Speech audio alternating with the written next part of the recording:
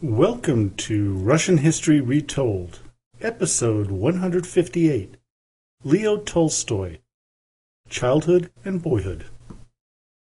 Last time, we ended the series on life on a Russian country estate. Today, we finally begin discussing the life of one of the greatest writers in world history, Leo Tolstoy. Now, before I get to Leo, I'd like to make an appeal for donations. In April of this year, 2015, it will mark the beginning of the 5th year of this podcast. It has been a journey of passion for me, although one that is becoming increasingly expensive.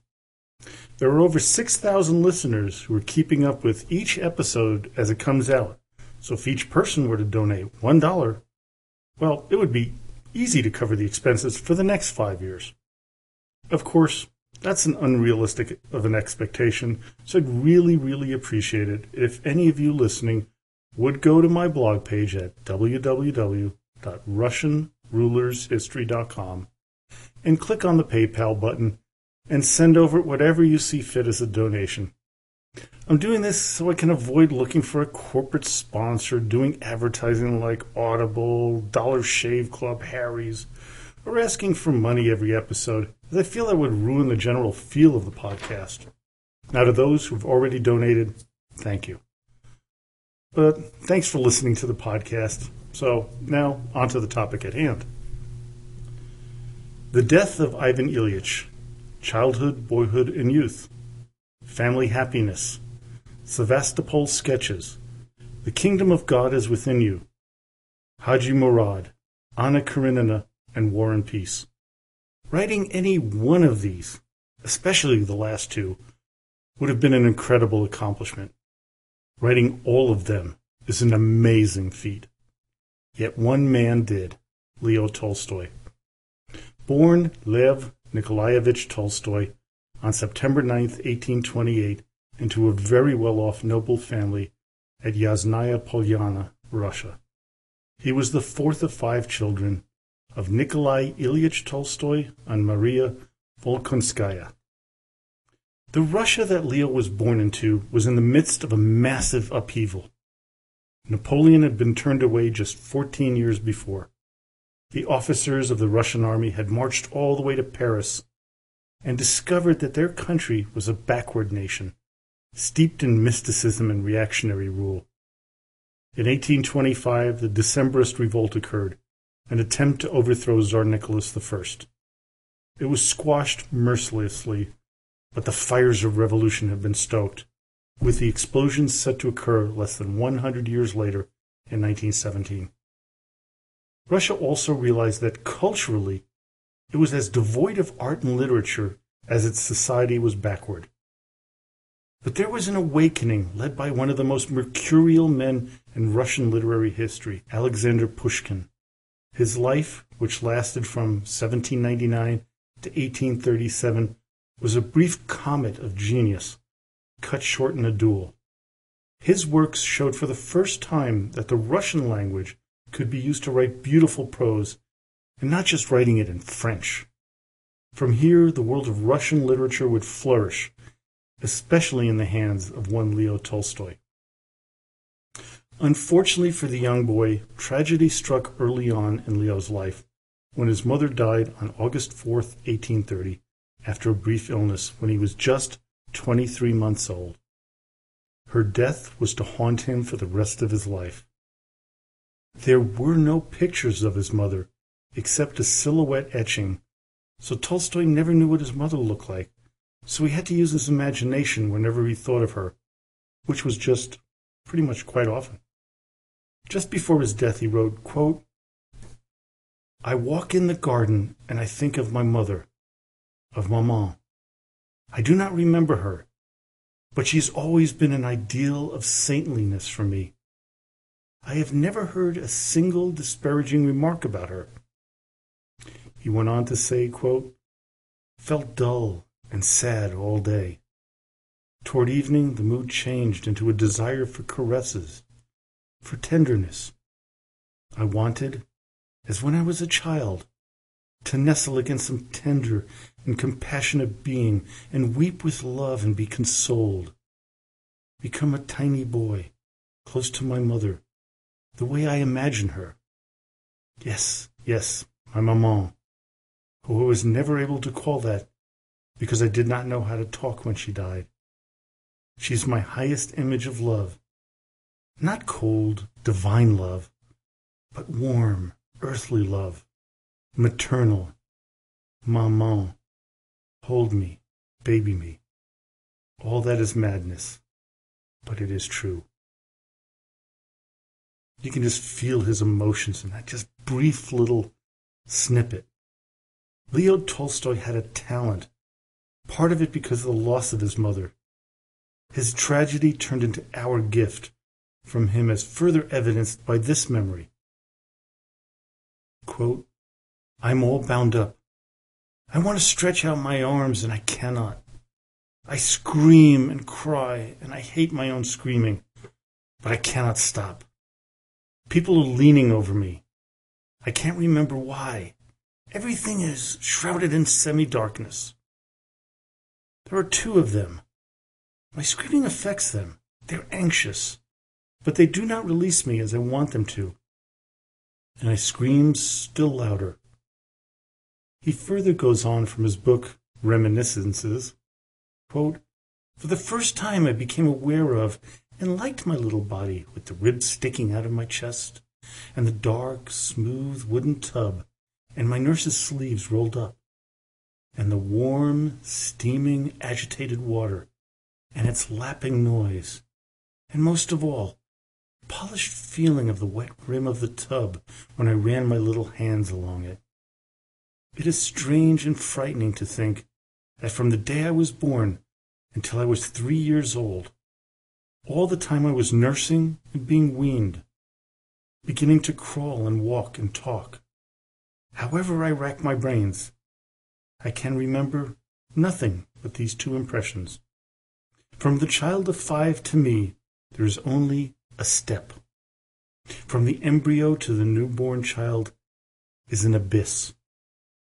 And from non-existence to the embryo, not an abyss, but the inconceivable. His mother's side of the family were of ancient, noble origin, supposedly all the way back to the legendary Rurik. The Volkonsky family was considered by some to be of a higher level of nobility than even the Romanovs. Such was the place that young Leo was brought into this world. The Tolstoys were no slouches either when it came to nobility. Their claim to fame was the tracing of their roots to that of the mythical noble from Lithuania, Indris. Nikolai Tolstoy writes in his book, The Tolstoys, 24 Generations of Russian History, 1353 to 1983, quote, the nobility were required by Tsar Fyodor Alexeyevich circa 1682 to deposit plain accounts of their ancestry in the archives preserved in the Kremlin.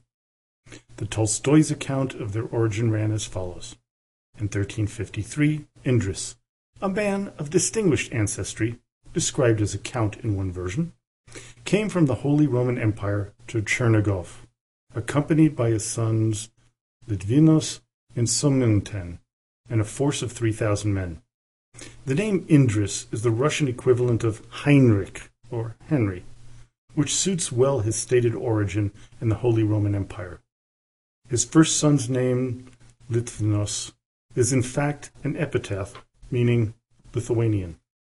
From this, it seems reasonable to deduce that a noble or knightly Henry came from some part of the Holy Roman Empire to take service in Lithuania.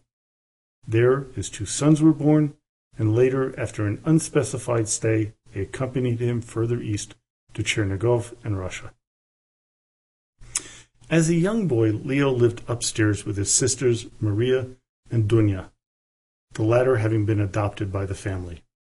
4 of the first 5 years of his life he lived blissfully with them. Then he was made to move downstairs with his older brothers. This was a frightening experience to young Leo, but he knew he had to go. When he finally made his way down the stairs, he was taunted by his brothers, as any older siblings might do. He cried, which caused them to call him Blubberpuss.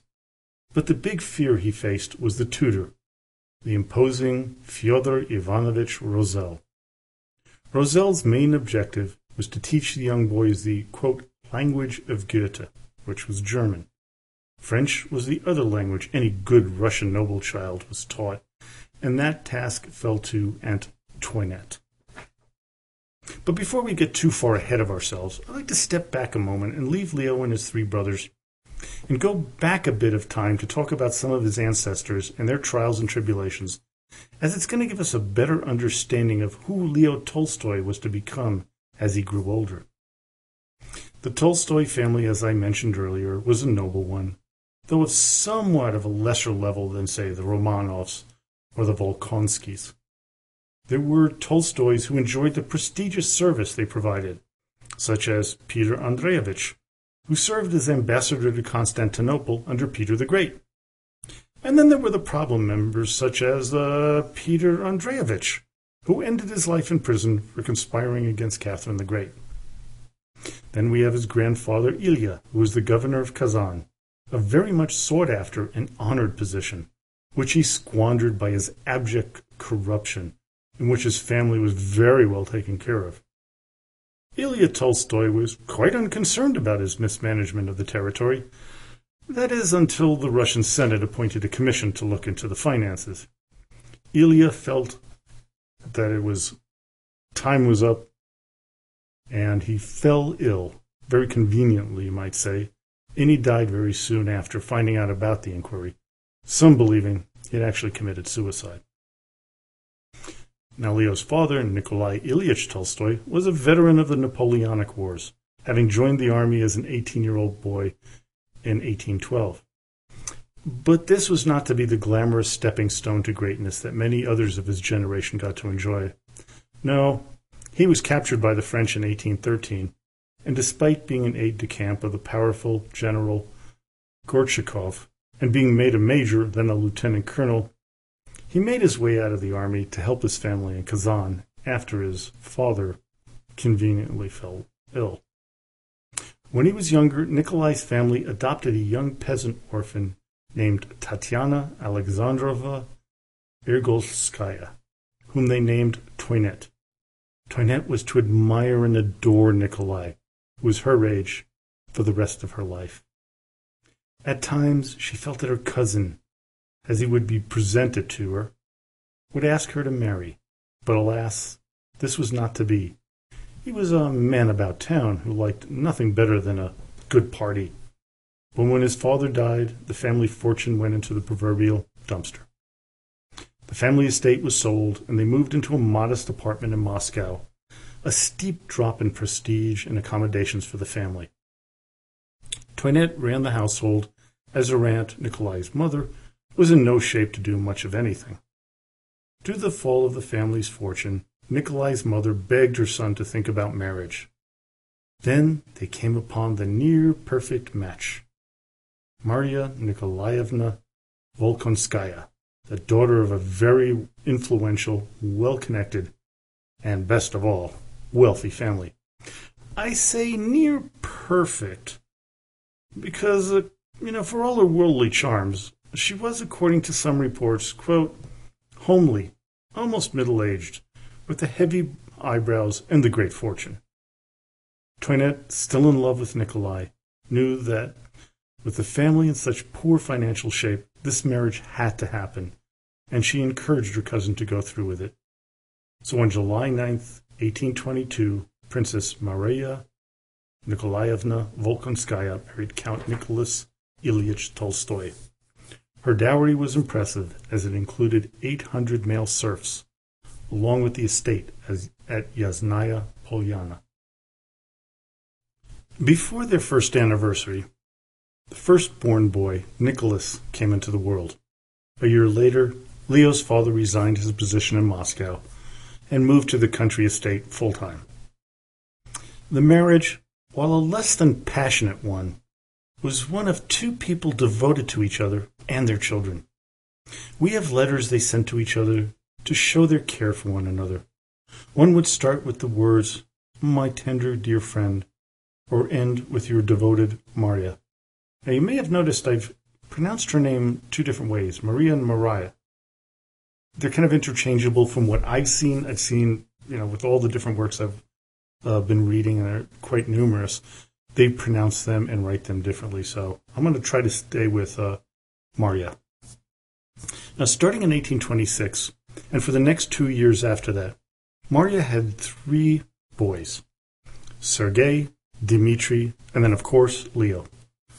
Marya loved her 4 boys more than she ever had loved the other men in her life, her father or her husband. On March 2nd, 1830, she was to give birth to a 5th child, this time a girl who they named also Marya. This was to be the last child she would bring into the world. Quickly after the birth, her health declined rapidly. So on August 4th, 1830, she died.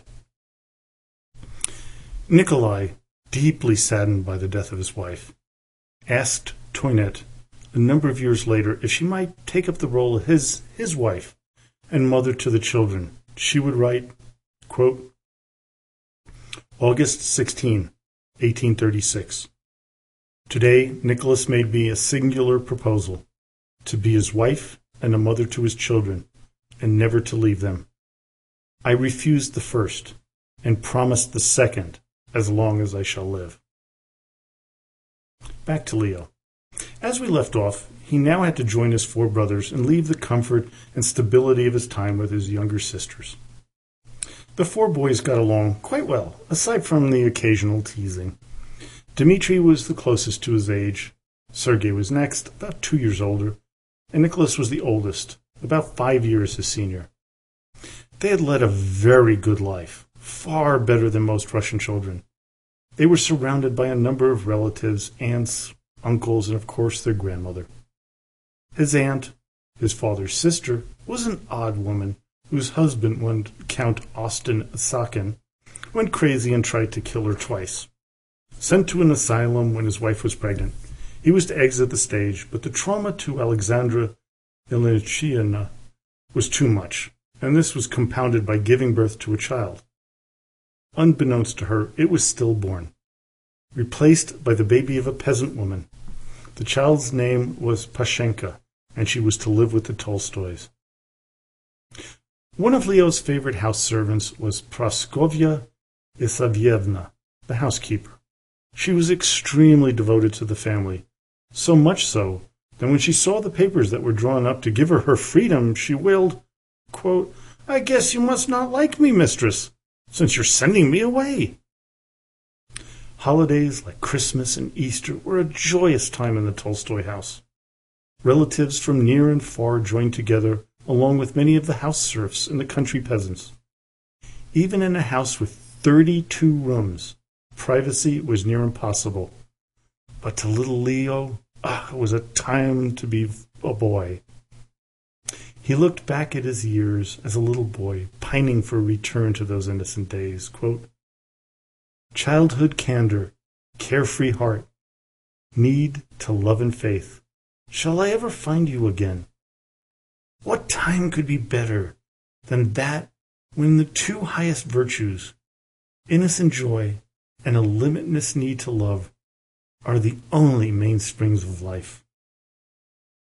Another reminiscence of his youth, quote, I love Nani. Nani loves me, and she loves Mitya. I love Mitya. Mitya loves me, and he loves Nani. And Nani loves Antoinette, and me, and Papa. And everybody loves, and everybody is happy. Such was the idealized and very likely real life that Leo Tolstoy led as a young boy. But my favorite line of his from the book Childhood, Boyhood, and Youth, one that I just started reading recently on my iPad, and I got it for 99 cents, so it's out there, it's not expensive, it's well worth your time.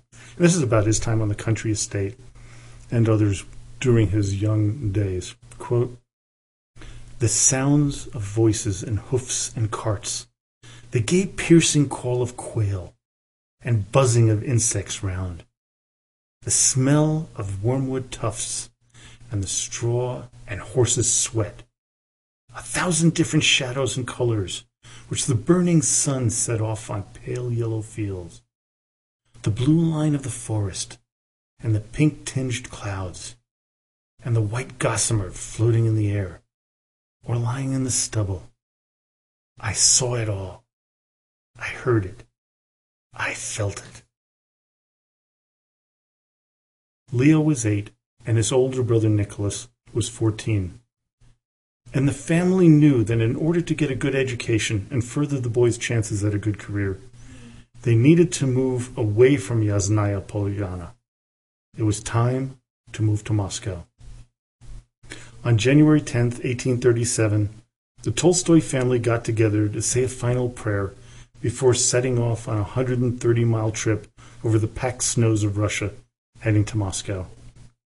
Amid the tears of the servants and young Leo, off they set for a new life, one that was very different from the ones that they had led.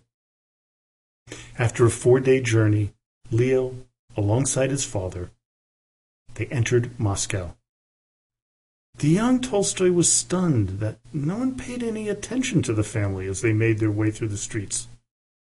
In Yasnaya Polyana, everyone stopped what they were doing to bow their heads to the entourage. Here, in Moscow, no one really cared who they were. As he wrote in his book, Childhood, Boyhood, and Youth, quote, "For the first time, it became clear to me that we were not the only people on earth, that all the world's interests did not converge upon us, and that there was another life, that of people who had nothing in common with us, cared nothing about us, and did not ever know we existed." After they settled into their new home in the Prechistinskaya district, young Leo began to write his first stories. Here's an excerpt from his earliest piece. Quote, "In the town of P, there lived an old man, 90 years of age, who had served under 5 emperors, who had seen more than 100 battles, who held the rank of colonel, who had 10 decorations paid for in blood, for he had 10 wounds, and walked on crutches, having only 1 leg, and had 3 scars on his forehead, while one of his fingers, the middle one, had fallen at Braila. He had 5 children, 2 little lasses, and 3 young fellows. He called them, although the eldest had already had 4 children and 4 grandchildren." Leo's life of privilege was one where he had the ability to access the creative side of his brain. But things were to change yet again dramatically. When he was only 9 years of age in 1837, his father had to attend to a matter in Pirogovo regarding an inheritance of a neighbor. Upon arriving on June 21st, Nikolai Ilyich Tolstoy died in the middle of the street. Because he was found with no money or papers on him, his servants were suspected of murder, but after an inquiry, it was determined that he died of natural causes. The Tolstoy children were now all orphans. Contemplate this. You are 9 years old, and you've already lost a mother of which you had no recollection of, except as a heroic and a loving figure. Now, you lost your father, someone who you admired and worshipped. The feeling of abandonment must have felt great to the young boy. According to what we know about Leo, because he did not see his father die, he felt that he might reappear at any moment. He just could not fully come to grips with his loss. It could not be true. He could not be an orphan. He was a Tolstoy. Toinette and his 2 aunts, Aline and Pelagaya, were to tend to the children. Aline was a very pious woman who prayed morning, noon, and night, where Pelagaya Nikolaevna was still a bit crazy, but this was all that the children had. Their grandmother was overcome with grief, so much so that she was seen having conversations with her dead son. At this point, there was a change in the person who was to educate the boys, as the matriarch did not believe that Fyodor Rosel was good enough for them. Beg as he might, Rosel was relieved of his duties and replaced by Prosper de St. Thomas. This strict 25-year-old man was tougher than his predecessor and full of his own importance, which did not really endear him to the children. St. Thomas noted that most of the Tolstoy boys were pretty good students, but Leo, he thought, not so much. But there was something in that boy that Prosper saw that was different. He could care less about studying, but his mind seemed to be sharper than his brother's. He had a talent. Just what it was wasn't apparent yet. It would be a few more years before it came out. Before that would happen, tragedy would strike yet again. Aunt Aline, the children's guardian, would die on August 30th, 1841. Leo was just 10 days away from his 13th birthday, and now he lost his third parent. The choice of the next guardian would be between Pelagaya Yushkov, Nicholas's sister, and Aunt Toinette. In a normal situation, there would be no choice. They'd both help raise the children. This, though, was no normal situation, as the two women despised each other. Why, might you ask, was there so much animosity between the two? There's a reason. Pelagaya's husband, Vladimir Ivanovich, had been in love with Toinette and asked her to marry him. She was still in love with Nicholas, though, and refused. Now remember, Pelagaya's brother was Nicholas. Now Vladimir settled on Pelagaya and married her instead.